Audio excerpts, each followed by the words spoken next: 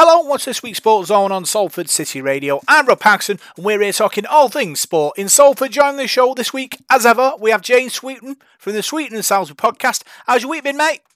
Yeah, terrific, Rob. There's so much to talk about, isn't there? I can't wait to break it down with you and Paul over the next hour. Yeah, just mentioned there, Paul Whiteside from The Devil in the Detail is in the house tonight. Paul, looking forward to talking all things sport in Salford. Yeah, certainly am, Rob. Yeah, it's been a busy week, hasn't it? I'm sure we'll be dissecting over the next hour or so, mate. Looking forward to it. Yeah, what we'll do, we'll start with a big interview, which was done by Paul. Tell us a bit about that.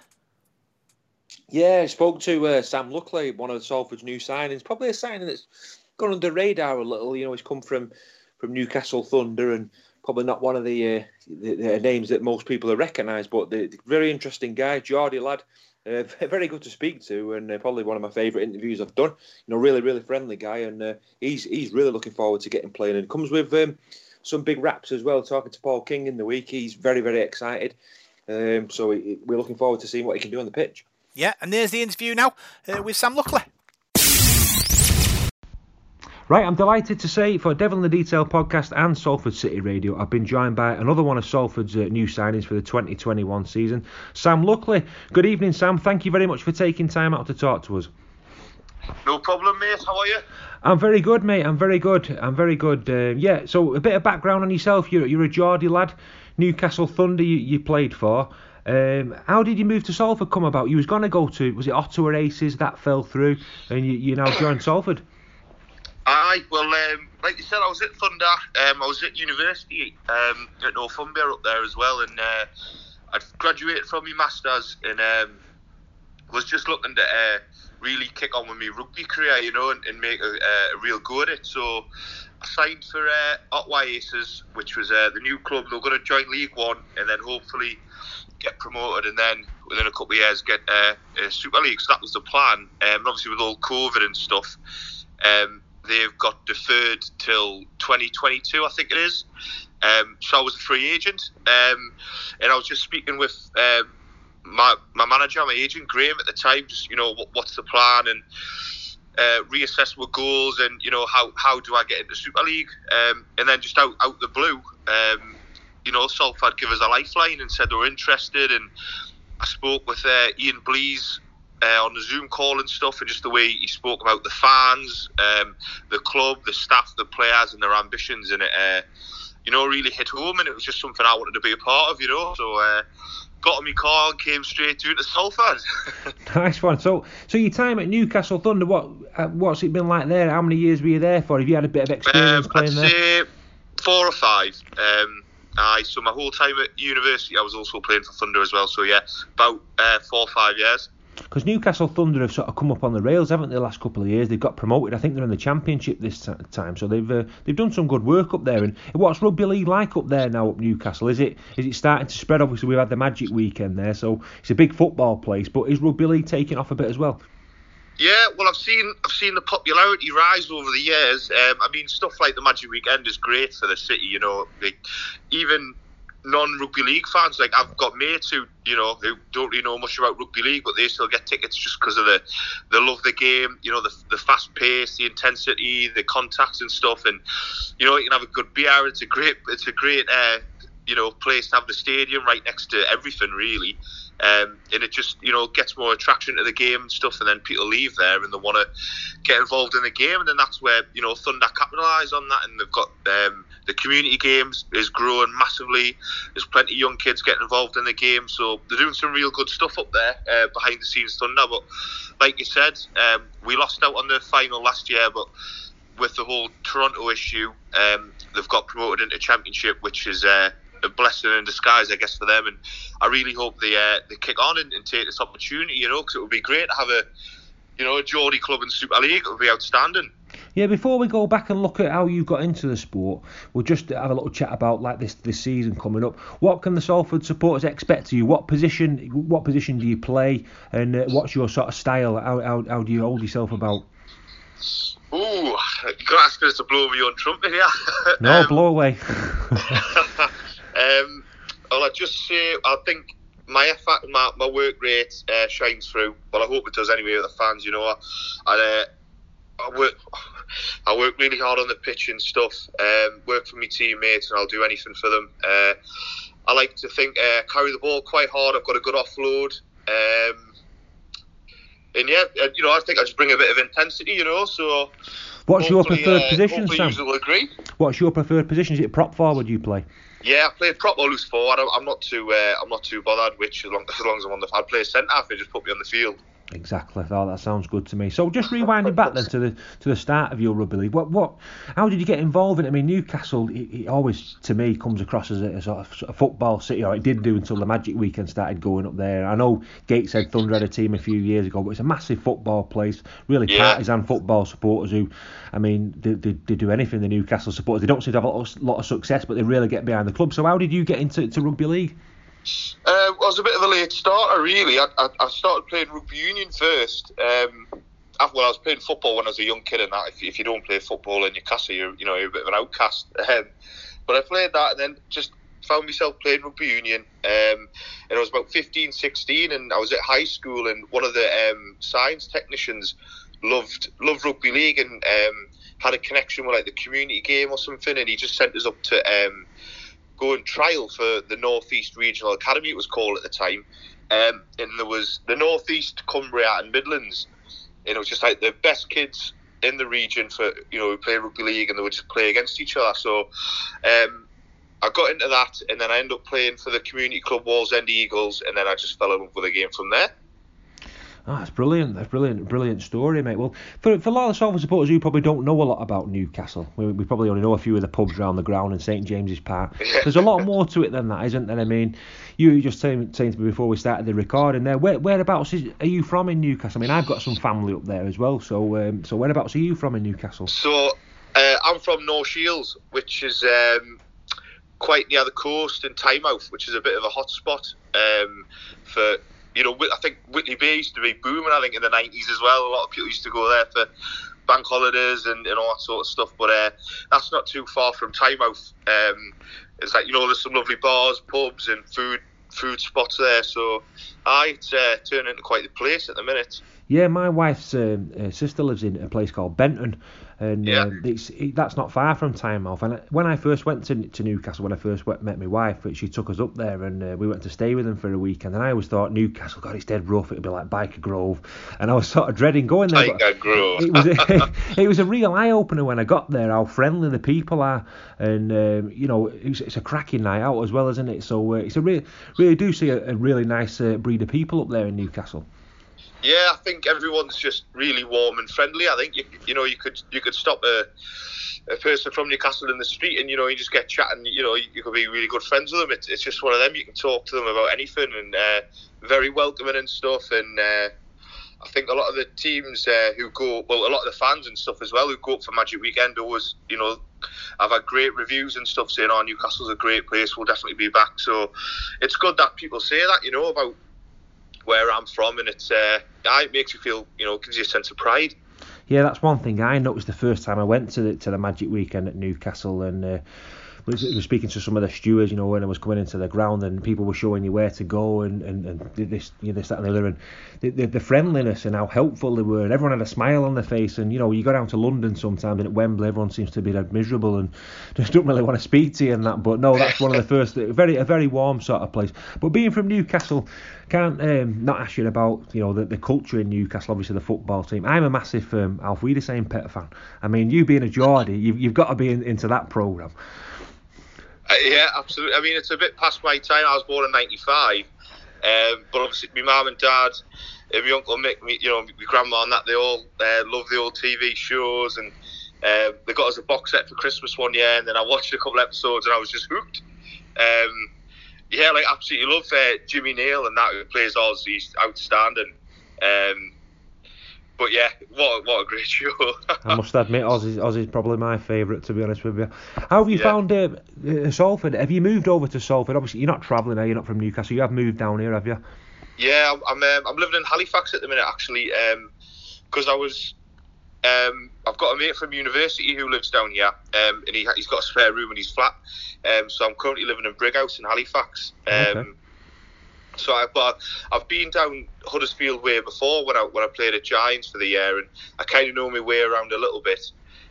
But I just want things to open up again, so I can go around Manchester and Salford and just, have a pint or something and just have a look around, do a bit of exploring. Yeah, it's a very strange sort of world we're living in at the moment. I mean, I've been down a few times to the city centre, and it's like a ghost town. There's nobody about at all when you think about what it's normally like. So, how have you adapted to sort of the training at Salford? Is it totally different now? Obviously, you're a full-time professional now, aren't you? So, do you enjoy that more than doing a job or being a student or whatever? Is the full-time atmosphere, is it totally different? It is different, I guess. I mean, rugby's rugby at the end of the day, and Thunder was only part-time, so there is a change of like intensity, and you can get a lot more done when you're full-time and stuff. There's a lot more areas you can focus on and work on and stuff. But yeah, I love the process, really. I love coming in and grafting, going to the gym, doing some fitness, getting in with the boys and stuff. So I'm really just enjoying going into work. And like I said, there's some high quality players there, there's some great fellas, so I'm just trying to be a sponge, and soak up all the information I can, because there's a wealth of experience in that squad, even with the coaching staff as well. And then, you look like, say, Kev Brown, Lee Mossop and stuff like that. So I'm just trying to take what I can, and try and improve my own game. Do you know any of the players from before? Obviously, you're a Scottish international as well, so do you know any of the players from the international scene when you come to Salford? I only knew Danny Eddy, because he plays in Scotland as well, so I knew one lad going in. So yeah, it was a bit tough, well, it's like your first day at school, isn't it, really, meeting all the new kids and stuff, and try, get to know everyone. But it was an easy transition. Everyone's up like warm and welcoming and stuff, and everyone's gelling well. How have you found working for Richard Marshall? Obviously, he's a new Salford coach. It's a new regime at Salford. We've not played a match under Richard yet, but he comes, under real high regard. Having spent time at St Helens and Warrington, he's worked with some really good guys. Is his knowledge starting to rub off on you now? How are you finding him? Yeah, he's well, first and foremost, he's a very good bloke. Like, his door's always open if you want to go for a chat. If you've got any issues, he's always there for you. You just look at his CV, his coaching CV. It's not, like you said, St Helens, Warrington. He's got that experience, and that shows with his coaching. He's got he's very meticulous with his coaching. He knows what he wants. Do you know what I mean? He'll keep pushing you to get there, and he's always gonna ask you questions on why you're doing things, so so you know what you're doing. You know what I mean? So you know your role. So he's really good at the minute, and I think the boys are enjoying it. What's the training regime like at the moment? Is it, obviously it's tough with this COVID. I think the last time I spoke to Richard Marshall, he kept saying he had to keep shouting at you all to get your masks on and things like that. But how is it? Is it you becoming? Just keep forgetting, you know what I mean? It's just you're not used to doing it, and you just, because we're outside in the space and stuff, and you'd think it'd be all right to have your mask off and that, but no, get it on just in case. But yeah, like you said, it's just one of those things. How are you getting on now? Is it like full steam ahead now? Obviously the Super League season's not far away. Do you think you'll be playing any friendly games? Has that been mentioned yet, or is it just like real tough training at the moment? It's just real tough training at the moment. I think there's a Wigan game scheduled, but I'm not 100% sure about what's happening with that yet. We're just focusing on training and taking it day by day, we'll let the coaching staff, sort that out and let us know what the crack is. But yeah, like you said, training's intense, it's tough. Obviously, it'll start winding down a little bit when we get closer to the games. You want to be fresh and ready to go. But yeah, things are positive. Everything's coming together nicely. Becoming a full-time pro, is it a big shock to your body? Because you've obviously been part-time. Do you feel like, wow, I feel like super fit now at the moment? Is it totally different? Or are you one of these guys that a lot of players now tend to go to the gym in the spare time anyway, don't they, and then keep themselves fit? Yeah, I love the gym myself anyway, so going to the gym and stuff was just my usual routine. But at the start, it was a bit different, obviously, because my last game was in March, so I haven't really done much training. Like, obviously, I would go for runs and go to the gym when they were open, obviously due to COVID and stuff. But and then you come straight into a full-time environment, your body is sore. My God, the first couple of months, man, I was in bits, but my body's adapted now. After you push yourself in it every day, and I'm just starting to reap the benefits now. I do feel fit and strong, and yeah, really good. I've put that work in early. So your hopes for 2021, then you must be, before we talk about your individual hopes, you must be excited about playing in Super League. Going to some of these stadiums like Wigan, St Helens, Leeds, and that. Is it going to be a dream come true for you? That? Yeah, well, like you said, goals. I just want to play. I just want to get that first game under my belt, get my debut done. But that's just something to look forward to. If I keep working hard enough, I'll get given the opportunity. And the recent success of Salford making the Challenge Cup final and the grand final before that, it's exciting times for the club, and I want to be part of that. And I think as a team, the end goal is obviously silverware, and I think we are making the right steps in training to hopefully pay off in the back end of the year. Definitely. How do you spend your spare time then outside rugby league? It's probably an hard question to ask people at the moment. I've asked a few players this, and everyone says, well, nothing really, because we're locked down. But what do you normally get up to then? Are you a coffee drinker? Because every rugby league player I tend to speak to, everyone's like into Costa coffee and this, that, and the other. They all seem to drink loads of coffee, rugby players these days. Yeah, I do like a coffee. If COVID wasn't around, I think I'd be playing golf. I do like a bit of golf. I'd walk my dogs when I'm back home, meet up with my mates and stuff, quite a sociable guy. Like going out, I'm a bit of a foodie actually, so I do like going out to eat as well. I like trying different cuisines and stuff. What else do I like doing? It's a hard question when you're put on the spot, like.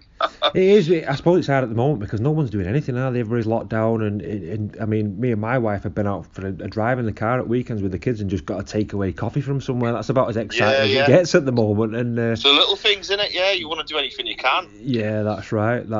But no, it's been absolutely fantastic speaking to you, Sam, and can't wait to see you make your debut. Obviously, the season's just round the corner now, and on behalf of the Salford supporters, Devil in the Detail, Salford Radio, thanks again for taking the time out, mate, and hopefully we can get to speak to you again, during the season. Yeah, thanks, mate. I really appreciate it, mate. Thanks for having us on, and hopefully we'll speak soon. Yeah. Cheers, buddy. No worries, mate. So that was Paul's interview with Sam Luckley. Great interview, Paul, and a great player. Sam Luckley is looking like he's going to be a big player for Salford. Yeah, I think he'll want to take his opportunity as soon as he gets it in the first team, Rob. And Richard Marshall looks like the sort of coach who's going to give young players a chance. And Sam's 25 or so now, so he's coming towards the peak of his career. If he can get started at Salford, get a foothold in the first team, I'm sure he's going to get his opportunity at some point in the season, and hope he takes it with both hands. Yeah, talking about opportunity, Paul, the fixtures have been released for the Salford Devils for this season, the 2021 season. What games are sticking out for you on the old fixture list? Well, all of them, to be honest with you, mate. I think, most people will be looking forward, and I am in particular the one where the crowds can go back. Hopefully that's in May. You always look forward to the Leeds, St Helens, Wigan games, don't you? Particularly Wigan games at home and the big teams and that. I think Huddersfield as well. You'd have to look forward to that one, wouldn't you? With Ian Watson going there and Luke Yates going there. So yeah, I'm looking forward to just getting back in the stadium, Robin, and cheering the team. And it's been a long time since we've been to a match. The close season seems to have really dragged on. So very excited for the season. Yeah, I think the thing you've got to do, Paul, is you've got to sort of string wins together, haven't you? That's the success. That's how you manage to secure playoff spaces, and I think Salford have the ability to do that. Yeah, certainly do. Certainly, I think looking at the squads and analysing their squads, and I know pundits have made predictions this week, and we've not favoured in most of them. If most of them have had us down in the bottom, but I think you've got to look at Salford's squad, and as a supporter, I think you've got to be very excited by that squad. I think it's one of the best squads we've had for a while. 30 players in there, as we mentioned on the podcast in the week. There's some good players in that side, and it's going to be about consistency, and we've got a good coach in Richard Marshall as well. So I think there's an awful lot to be positive about. I can't wait. Yeah, the Magic Weekend is scheduled for September, and they've also put a rivals round. I think it's in August against Leigh. It's going to be exciting, that, Paul. Yeah, shade to 2003. We were massive rivals with them going for promotion, wasn't we? And it reminds me a bit of that. So yeah, look forward to that. I always enjoy playing against Leigh Centurions. I've got a few friends who are Leigh supporters, and particularly always a great atmosphere at their ground. And I don't think we've actually won a competitive fixture there away at Leigh Sports Village. So yeah, really excited for that. Really excited for the Magic Weekend at Newcastle as well. Talking to Sam Luckley about going there on the interview, and great place to go, great city. And really, really exciting to get back there in September. It's going to be very, very exciting. Obviously, we'll be covering it all on the Sports Zone on Salford City Radio. And after last season's success, it's going to be another exciting season to watch and to cover. Yeah, it certainly is. I think when you mention success, getting to the Challenge Cup final, I'm sure Richard Marshall's going to target the cup competition and particularly the Challenge Cup. Super League's going to be tough, isn't it? But that Challenge Cup, we didn't win it last season, so let's see if we can go one better and get down to Wembley and take a crowd with us and win it. I think you've always got to target the cup and do well in that competition. But we're looking to do well in the Super League as well.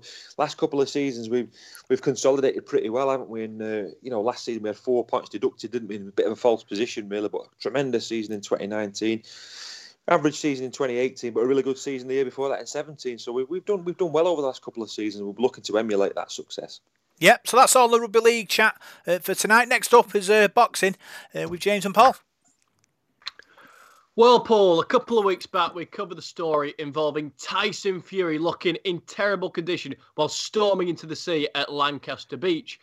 This week, we've seen more worrying news and interviews where he said he'll fight 2 times this year, whether Anthony Joshua was involved or not. He's been saying things like inactivity is his worst nightmare, and he's not going to be prepared correctly for the Joshua bout.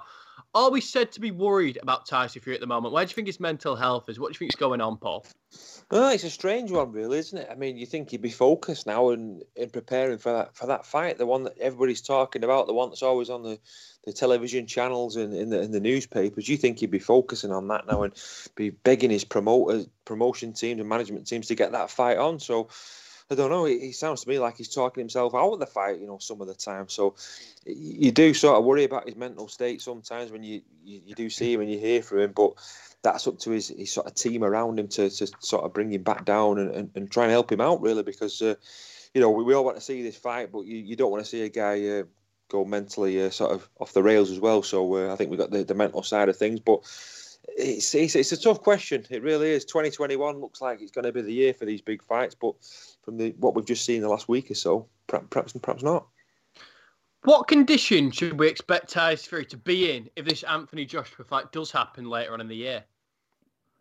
I think he needs to be in good condition. I think he needs to be in mint condition, really, to fight Anthony Joshua. And I know Anthony Joshua has his critics and things like that, but he's a good fighter. He's got a good record and he's beat some good champions as well. So he's no mug, is he? And Anthony Joshua's found, since the Andy Ruiz fight for me, Anthony Joshua's found a different style. That second fight there, he openly said to the press that if I come in with the same way I fought him the first time, I'm going to get the same result. And he went away and he changed his style. And I think he's looked different to me. He doesn't look as heavy when he comes in. He looks more agile to me. He still hits hard, though. He still hits tremendously hard. So if Tyson Fury wants to beat Anthony Joshua, he's got to be at the peak of his form, really, for me, peak of his powers. And, anything less than that and any lapse in concentration or lapse in his training camp, he's going to get badly hurt. Sticking with the heavyweight theme, we're going to move out to New Zealand, Auckland specifically, for Joseph Parker versus Junior Thornton, what was deemed to be the biggest fight in New Zealand history. It was a very close one, Paul, between Parker and Farr. I personally leant towards Farr, thought he did the slightly cleaner work, and I thought Parker just looked confused through most of the night. He looked frustrated, and I just thought Farr outboxed him. But when the scorecards were read, I think we were all a bit taken aback by the fact that they read 119 to 109 to Joseph Parker, that being 11 rounds to 1. I mean, at this stage, scoring, it seems almost past the point of repair. I mean, is there any country in the world now that has good scoring, or is this just a global problem in every single country? I think it's a global problem, James. I think it's a problem that's been there for a number of years now. Again, I'm with you on that one. I thought Farr had that fight. He close. I thought maybe give him a couple of rounds, maybe 2 or 3 rounds above Parker, but some of the judges there, giving Parker every single round, it's a farce, and you wonder where it's coming from.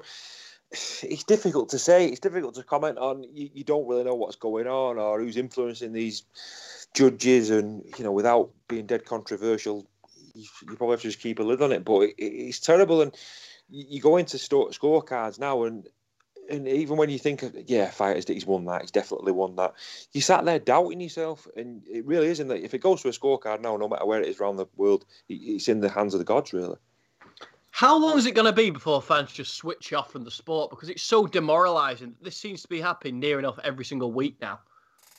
I think you're talking if fans are going to switch off to it, you then start talking about big fights. Sometimes those sort of fights, for what the boxing purists watch, a lot of people might not watch the Joseph Parker fight with it being a different country. But if you start, the big box office fights, we start seeing some of these going doolally on the cards, then that's going to start turning people off. And it's when it becomes in the mainstream and we start seeing things like that. So, but we've had that before. We've had that on a number of occasions, haven't we? And it just is so frustrating for the fighters as well. And you just wonder why. Why are these fights are being scored? Like, I know we spoke before about different judges can have different opinions. Different judges can see things differently. They can have a different style. They can see a different a work rate. But really, when you're scoring a fight, to me, you should score it like they score in the Olympics. A clean punch is a point, and you total them at the end of the round. The cleaner work, the better punching, the punch variety. The shots landed. That should be how it's scored. And for me, I don't know what we're watching sometimes. And it becomes difficult now because Junior Farr probably won that fight. And off the back of the fact that he didn't get the decision, his stock hasn't rose particularly. I mean, where's he going to go from here? Because after that one, he's not necessarily the most entertaining fighter in the world, but he's going to be a difficult night's work for absolutely anybody. And he's probably a top 10 fighter in the world, but nobody's going to want to find him. So how's he going to find an opponent going forward? It's a difficult one for him, that, because he had a really clean record before that. It was unbeaten fights, and he, coming up on the rails a bit, really. I mean, he's not a household name in this country, but from what I saw of him, they're a real tough customer, very, very tough chin and decent operator. But now he's got a blot on his copybook. He's lost that fight. He's going to drop down the rankings, and he's not really going to be a big draw for anybody, is he? I mean, if you're talking at the top level and people going for world titles and things like that, he's not really going to rank up there as someone who you're going to want to fight, is he? So it's difficult for him. He's got to rebuild now, hasn't he? And come back. But he's got the talent there. I think, if I was his team, you'd be going straight after a rematch with Joseph Parker. Joseph Parker seems to be looking towards a fight now with Derek Chisora. And I've got a couple of questions for you, Paul. But firstly, is this one that you want to see? Do you want to see this fight rearranged? I'd like to see the Junior Farr and Joseph Parker fight again. I think Farr deserves his chance, and I think anybody like that who's beaten controversially on a scorecard, you'd expect Joseph Parker to have that about him, that he'd give Farr another chance. I mean, sometimes boxers don't, but I think any boxer with a decent salt would say, yeah, I looked myself in the mirror and I didn't win that fight. I didn't do enough in that fight, or I didn't do enough in that fight to prove to myself. So I'll take that fight again. So I'd like to see that going forward to the Chisora fight with Parker. That's one I'd like to see. I think that'd be a cracking fight. The two styles of the two men, I think, would gel incredibly well. Chisora likes to get inside, doesn't he? He likes to swing and get close, and he's such a firecracker to watch. So that'd be a fantastic fight, I think. Joseph Parker now, I mean, he's arguably in big fights on a 3-fight skid. And I know he had those 3 fights after the White fight to get himself back in, but they weren't big fights. They were pretty much gimmick fights for him. So really, in the last 3 big ones he's had, I mean, he lost to Joshua, he lost to White. Most people here think he's lost to Junior Farr. Does he have to change something? Does he need a new trainer? Does he need to be based somewhere different? What does he have to change? Because he can't continue to perform like this. I can remember a good number of years ago, maybe 5-6 years ago, being in the gym in Rochdale, and one of the guys I used to train with mentioned Joseph Parker to me, and this was before he became sort of a household sort of boxing name, and he was saying how good he was, and I remember him saying to me, this is going to be the guy. This is going to be the guy. He'll beat Tyson Fury. He'll beat Anthony Joshua. And I watched some videos of him and some clips of him, and I thought, yeah, you could be right. He looks a really, really good fighter. But I don't know what's happened since the defeat to Joshua and since the other couple of defeats he's had as well. He's I don't know. He seems to have just dropped off the radar since that Dillian White defeat. Anyway, that seemed to knock all the stuff out of him, all the confidence out of him. I know he's come back and fought 3 or 4 people since then, but they've not been the same. They've not been the same level as White and Anthony Joshua, have they? So he's had some good wins on his record. He's beat Andy Ruiz Jr. 1 or 2 other fights stick out there as well. The win over Hughie Fury, I thought he laboured to a bit, really. But I think he just needs a big fight and a big win and a big confidence boost for me, really. But as you say about changing training, I'm not too sure, really. But I think he does need to change something I think he just needs to change something in his style now because there's a chance he could really slip down the order now because his reputation is being damaged. And on the undercard, there was a cracking co-main event. Unbeaten Hemi Ohio, 16-0, a prospect for the future, defeated Julius Long via a stunning left hook knockout. Long himself stands at 7'1", and the question I've got for you, Paul, is how tall is too tall for a heavyweight?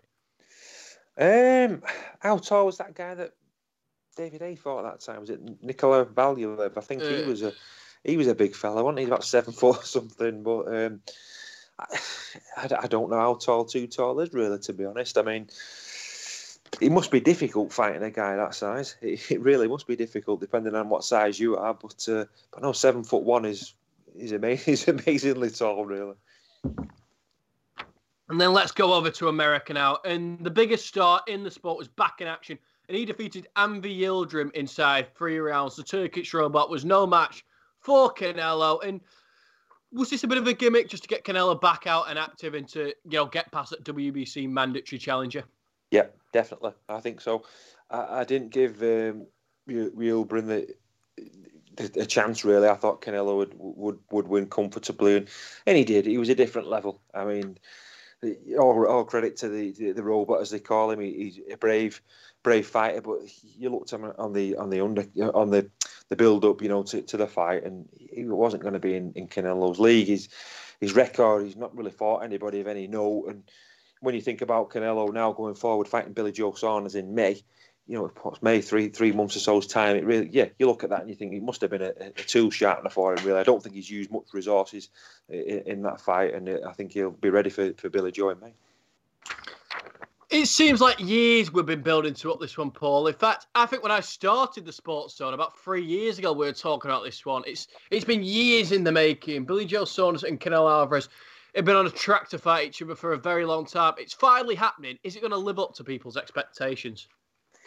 I think it depends on how Billy Joe Saunders approaches it. I think what you get with Canelo is you get full-blooded entertainment from him every single time he steps into the ring. I think he fights like it's his last ever fight. And I think that's why you look at his record and you look at what an amazing fighter he's been, because that's the sort of commitment and desire that he brings to the ring. I think with Billy Joe Saunders, you've got a fighter who's incredibly talented, one of the best in this country for me. But if he's got his head on half the time, is he hungry for it? Is he ready for it? Is he going to get up for it? He's a strange character sometimes. I think if you get the best Billy Joe Saunders mentally in the right place, you've got a fantastic fight on there. And two blokes that I'd struggle to pick a winner from that. But my only doubt is, how does Billy Joe Saunders approach it? I hope he approaches it and takes it, seriously, because he needs to, because Alvarez is a fantastic fighter. But we've seen before with Billy Joe, he sometimes comes in flat. I think his last fight, I saw him, he didn't look right to me, really. But, it's been difficult for boxers, hasn't it, over the last sort of 12 months, being inactive and out of the gym, in and out of the gym, and not fighting because of the virus and things like that. So, yeah, I'd like to say that this is going to be an excellent fight. Well, we all hope so, Paul. And we hope that Billy Joe Saunders has a chance, especially with, how Canelo cards have been over the years, in fact, with the likes of Golovkin. But a few years ago, when he fought David Lemieux and looked absolutely exceptional, I think everybody was giving Billy Joe Saunders a real chance against anybody in the world. But it's been over 3 years since then. Can Billy Joe Saunders recapture that form going into this one? I think so. I think he can. It's just as I said before, his mental state sometimes, he can look lazy in the fight. I think the fight against Martin Murray, all credit to Martin Murray, a fantastic fighter, one of my favourites as well. He was at the end of his career and it was always going to be tough against Billy Joe, but I didn't think he impressed me that night. He sort of took his foot off the pedal, and he, as I said before, it must be difficult at the moment. I mean, Josh Kelly found that out a few weeks ago, didn't he? The last week, I think it was, without the crowd being there. That must play on boxers' minds. It's a totally different atmosphere, and I think perhaps we saw that with the Martin Murray and Billy Joe Saunders fight. So hopefully there'll be a crowd there in May. I'm not too sure whether there will be or not. If there is, that could make the difference. But Billy Joe Saunders is an excellent fighter. Really is a fantastic fighter, and you just want to see the best of him now, because if not, how long's he got left in the sport? These could be the peak days for him now, and you're not going to get opportunities like this willy-nilly, so he needs to take it. Now I want to talk a bit about the app Triller, the same app that hosted the Mike Tyson versus Roy Jones Jr. fight, they're set to host the Jake Paul versus Ben Askren fight, and they've now won the purse bid for Teofimo Lopez versus George Kambosos, bidding $6 million, over double that of Eddie Hearn and Bob Arum in Top Rank. Do you think Triller could be massive players within the boxing game? I mean, with this money that they're bidding and the fights they're putting on. Yeah, I think so. If they've got that sort of money, it's money talk sometimes, doesn't it, in sport? And if you're throwing that sort of money around, and just the whole thing with sort of boxing on YouTube and internet and things like that, that's the way technology's going these days, isn't it? So I think you've got that money now. You can be a big player and be right up there. And I think they're showing that the way they're flexing their muscles at the moment. So I think we have to watch this space on that one. But I can see them getting bigger and bigger. And they're putting on a great undercard so far to this Jake Paul Ben Askren fight. They've got Regis Prograis, who's back in action, and former world champion Antonio Tarver is taking on former UFC heavyweight world champion Frank Mir. Tarver's now in his 50s. So my question to you is, Paul, can somebody in their 50s, a former boxing champion, still fend somebody off in their 40s despite the fact that he's coming from a different combat sport? Or is he clearly going to be the favourite? I'd probably say the younger man's going to be the favourite, but doesn't always go that, does it? I mean, if he's kept himself fit and he's in shape, and if you're in your 50s, your reactions aren't going to be as quick as somebody, over 10 years or so younger than you are. So reactions, I think, are the first things to go. Speed is the first thing to go. But you're always going to have that quality, aren't you? And you're always going to have that punching power. You don't tend to lose that, but I think you tend to lose your speed and your awareness and things like that. And that can be a big thing in boxing sometimes. So I don't know who I'd back there, the younger man or the old stager. I like to back an outsider sometimes, so I'm going to back the older man. Now, a few stories to close us out, Paul. First things first, there's a rumoured fight in the works between Chris Eubank Jr. and Kell Brook. Is this one you'd be interested in? Definitely. I'm very impressed with Chris Eubank Jr. Very explosive fighter and a very exciting fighter, one that I like.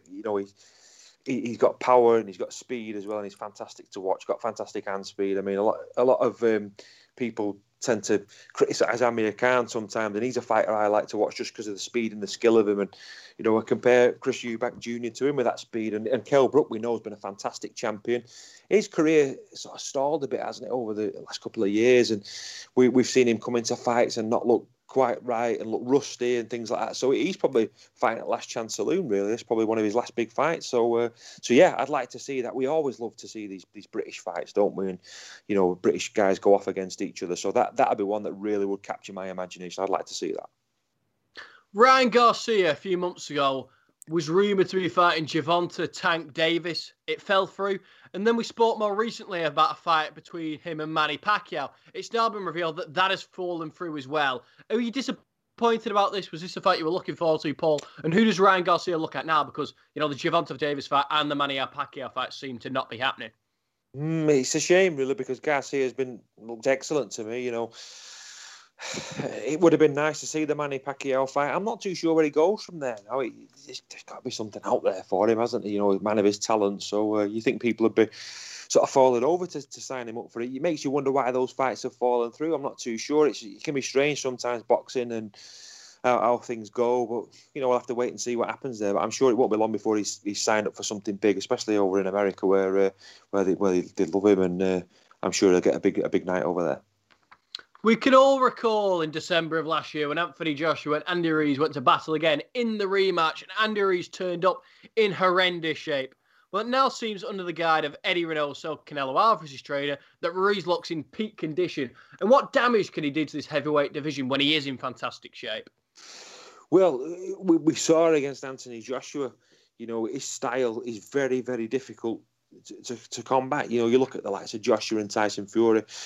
The tall men, they like to fight you at range, really, don't they? And speaking to one of my pals yesterday, who I train with, we were talking about Tyson Fury and how would you approach him and things like that. I think Andy Ruiz Jr. would be the kind of guy to get on, a Tyson Fury's sort of chest, Anthony Joshua's chest, get in front of him. It'd be very difficult to sort of get your full extension and your full power too. So he could be an absolute nightmare for some of these top heavyweights. And well, he wasn't he, for Joshua? So if he can get himself in the right condition, he can cause an awful lot of damage. He can bang as well. He's got an awful lot of power. And that hook from him is a knockout punch, isn't it? So yeah, I'd like to see it. I think that's great. He's back in contention, because the more people we've got at the top table, competing with each other, I think it's a great division. Heavyweight division is a great division, and we want to see these fights, want to see them made. So there's some real players there now, and Andy Ruiz can definitely be one of them. And the last question of the day for you, Paul.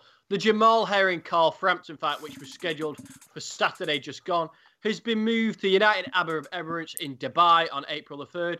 Bit of a strange one, this, really. No official announcement from Queensberry or Top Rank yet. It seems that a different promotion outlet in Dubai is hosting this one. It's very strange stuff, but you're still excited to see this fight. Yeah, certainly. Carl Frampton, excellent fighter. Every time we've seen him fight, and he's another guy that's clocking on a bit now, isn't he? And how long is he going to carry on for? But it's a strange one, the way it's been moved. We're still looking forward to it. I think April, that time's around Easter time, isn't it? So that'll be a nice fight to watch, and I'm sure it'll be a very, very entertaining one. Thank you, Paul. That's all the boxing. Now throw it to Rob for the next UFC. Yep, UFC 259 takes place on Saturday night, and there's a matchup between the king of the lightweights and the king of the middleweights in the champion versus champion matchup. How excited are you about this one, James?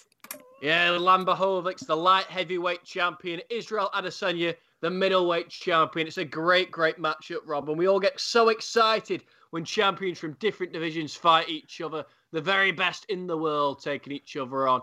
And it's set to be a very interesting fight. Jan Blachowicz hits like an absolute train, knocks out anybody who's on the end of that left hook. Israel Adesanya, the style bender, probably the slightly more technically proficient fighter, an ex-kickboxing world champion, a fantastic striker.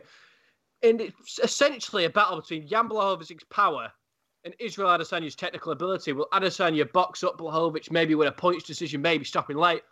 Or will he get taken out by one big swing from the massive Polish power puncher? Can you give us a little breakdown of it, James? It's as simple as that, Rob. I mean, Blachowicz hits extremely hard. He's not the best striker from a technical perspective. He relies on one-punch knockout power. And that won in the world light heavyweight title. That beat the likes of Luke Rockhold and Jimmy Manor and other good fighters. Israel Adesanya was a kickboxing world champion. He's seen in the sport as the most technically gifted striker potentially ever. He's absolutely fantastic, Rob. And it's essentially a case of, can he use that technical ability to avoid one big swing from Jan Blachowicz? It's a bit, I suppose, to put it into boxing terms, a bit Tyson Fury, Deontay Wilder-esque. However, Blachowicz isn't quite as wild as Wilder. He's technically good himself. It's just he's not quite on the technical level of an Israel Adesanya. But make no bones about it, he'll be looking for that shot all night long. And if Israel Adesanya isn't extremely careful, Blachowicz can catch him. Is the middleweight champion too small to compete with a champion a category above him?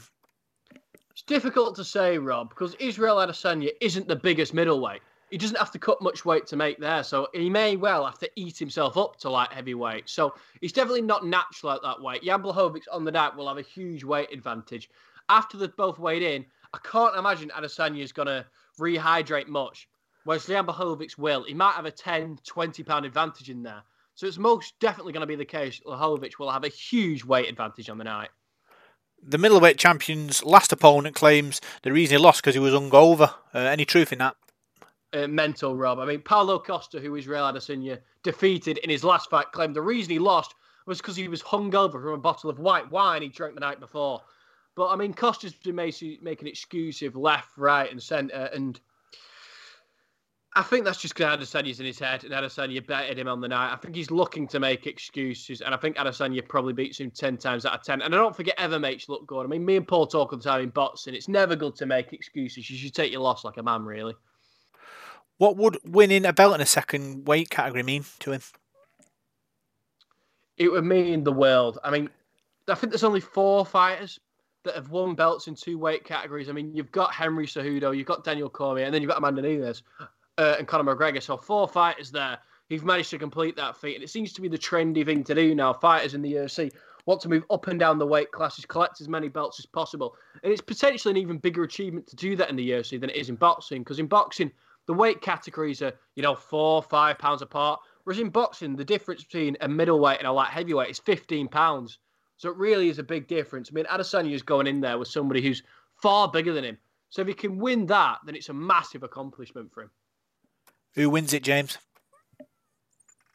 Blachowicz is fantastic, and I'd like him to win. He's got a hell of a lot of power, but I'm going to lean towards Israel Adesanya. I think he'll be too technically proficient, and I think he'll be landing at will and potentially stop Blachowicz light or win on points. The greatest fight in women's history is back on the fighting road again. Tell us all about that. She's back at it. She's just had a baby, actually, with her partner Nina Ansaroff. They're both fighters within the women's division, but they've had the first child, so congratulations to them. And Nunes is looking to continue the legacy as the greatest women's fighter of all time. She's got that for me by a country distance. It's a case now of just scraping the barrel for opponents for her. And I don't want to be disrespectful to Megan Anderson, but I think Amanda Nunes is levels and levels. Is Megan Anderson any competition for her? No, not really, to be honest. I mean, Megan Anderson, what she can offer is she's got a big height and reach advantage on Nunes, so maybe she could box her on the back foot, look to pick up her on points maybe. But aside from that, I mean, she hasn't got the power, I don't think, to trouble Nunes. But you never know. You've got to get old at some point. Amanda Nunes has been around for a very, very long time. So maybe, just maybe, Megan Anderson can pull the upset off, but I don't see it, to be honest. The men's bantamweight title is also on the line on the card. Can you tell us about that? Yeah, Russia's Petr Yan is taking on America's Aljamain Sterling in what's set to be a fantastic fight. This one's been brewing for a very long time. Sterling has been the biggest threat to Yan, I think, for a long while. I don't see anybody else in the division particularly causing the Russian champion problems. But Sterling's looked great as of late. He's been on a very long winning streak. He's got fantastic jiu-jitsu. He won by an amazing submission in his last fight. And I truly believe he's got a chance at the upset here. I really do, Rob. I think Sterling's got a real good chance in this one. Final UFC question, James. Which of these three fights are you looking forward to the most? I mean, the main event with Israel Adesanya and Jan Blachowicz is fantastic. We all love to see two champions taking each other on. It's always a privilege to see the greatest women's fighter in Amanda Nunes back in action. But the bantamweights have intrigued me the most, Rob. I think this battle between Petr Yan and Aljamain Sterling is going to be the best fight of the night. Yeah, it's going to be super exciting. We're looking forward to telling us all about it on the Sports Zone next week. Let's talk football now, James, and we'll start with our local side, Salford City FC. Mixed week for them, drawing 0-0 against Southend, and then obviously getting beat midweek against Morecambe 2-1. Mixed results then. Yeah, I'm not particularly happy, Rob. I mean, Salford, it wasn't so long back they were in the playoff positions, and now they've dropped into 9th. Not good at all. I mean, Morecambe getting the better of them 2-1. Morecambe, obviously, a very good side, 5th in the table themselves. But Southend are near the bottom, 22nd. You expect Salford to get a win there. I knew they were travelling away from home, but it's not really an excuse for me. The fan advantage isn't there. And you'd have liked Salford to pick up 3 points here to try and maintain a position in the playoffs. I think it's really a case of 2 points dropped here, Rob. I mean, they've got another opportunity against Port Vale coming up. Port Vale are 20th in the table, and then Scunthorpe for 19th. They're the two matches this week. And Rob, for me, it has to be 6 points or nothing. I don't know if you agree. Yeah, it's going to be a big two games, James. And Paul, they've only scored more than one goal on 2 occasions in the last 11 games. Do you see that as a big problem? Well, yeah, if you're not winning matches, Rob, it will be, won't it? Yeah, I think so. I mean, it's been a bit of an up and down season. I think a couple of weeks ago, we were sort of saying, Salford were right up there in 4th position, wasn't they? And that league is quite an open one, really. I think if you string a few wins together, you're right back up there with a chance of automatic promotion, aren't they? But yeah, I think goal scoring will be a problem, won't it? And they need to sort that out if they're going to have any success this season, I think. Yeah, they're creating chances, James, but it's the important part of putting it away, and obviously they're not been able to in the last couple of weeks, and that's why they've dropped down a little bit. Yeah, most definitely, Rob. I mean, you need to be taking advantage of your opportunities, and against teams that are in the relegation zone, you're going to get those opportunities. So Salford should be disappointed with themselves, but they've got to get back on the horse. Port Vale, Scunthorpe, very winnable games.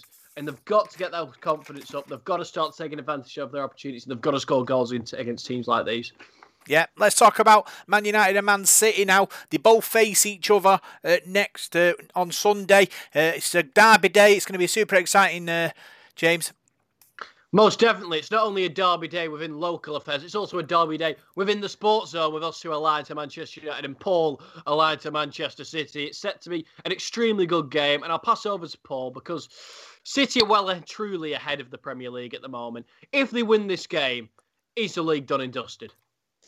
Oh, I think so. I mean, Manchester City supporters will probably say say never. You know, they always say typical City, don't they? And they can throw all sorts of leads away. But 13-point clear, I think they are after this weekend's games. You know, with the win over West Ham, United got a point today, so it'll be 12 points clear now, I suppose, won't it? But 20 games unbeaten, 20 wins on the spin now. It's they're a machine. I think I've called them a few times this season, and a well-oiled one at that. I thought the result at the weekend against West Ham, probably not the best performance, but they're grinding out results, aren't they? And you just seem to keep going. I mean, if anyone can end that run, I think it's Manchester United probably, innit? Most Man City supporters probably say that. But I think it's going to be a tough task for United next weekend. But let's hope it's a great game, because sometimes these games get built up and we look forward to they end up being a 0-0. So I just hope it's a really exciting prospect next week and a really entertaining game. It's the 500th career win for Pep Guardiola, Paul, and it shows how good he is as a coach, that he's able to reach that landmark. Certainly, yeah. I mean, as we said there, the 20 games on the spin this season, he's sort of transformed Manchester City, hasn't he, back into a winning machine again. They have been over the recent seasons under different managers, but yeah, he did a fantastic job, didn't he, in his other posts at Barcelona and the like. So we know he's a quality coach, and how long is he going to stay at Manchester City for? I'm not too sure, but I'm pretty sure they like to get him tied down on a decent contract, because I think the big one now they're after is the Champions League, isn't it? If they can win that really would be the icing on the cake. But they look set to take the title this season, I'd say, but still fighting on all four fronts as well. They've got a League Cup final coming up. They're still in the FA Cup as well. So it's going to be interesting to see how the season pans out. James, is the pressure on Ole Gunnar Solskjaer in this one? Because obviously the chasing pack, 12 points behind, win or bust it'll be, but it's going to be a tough gig. Man City away from home. United don't really go to the Etihad and get too many victories, do they? They don't, Rob, but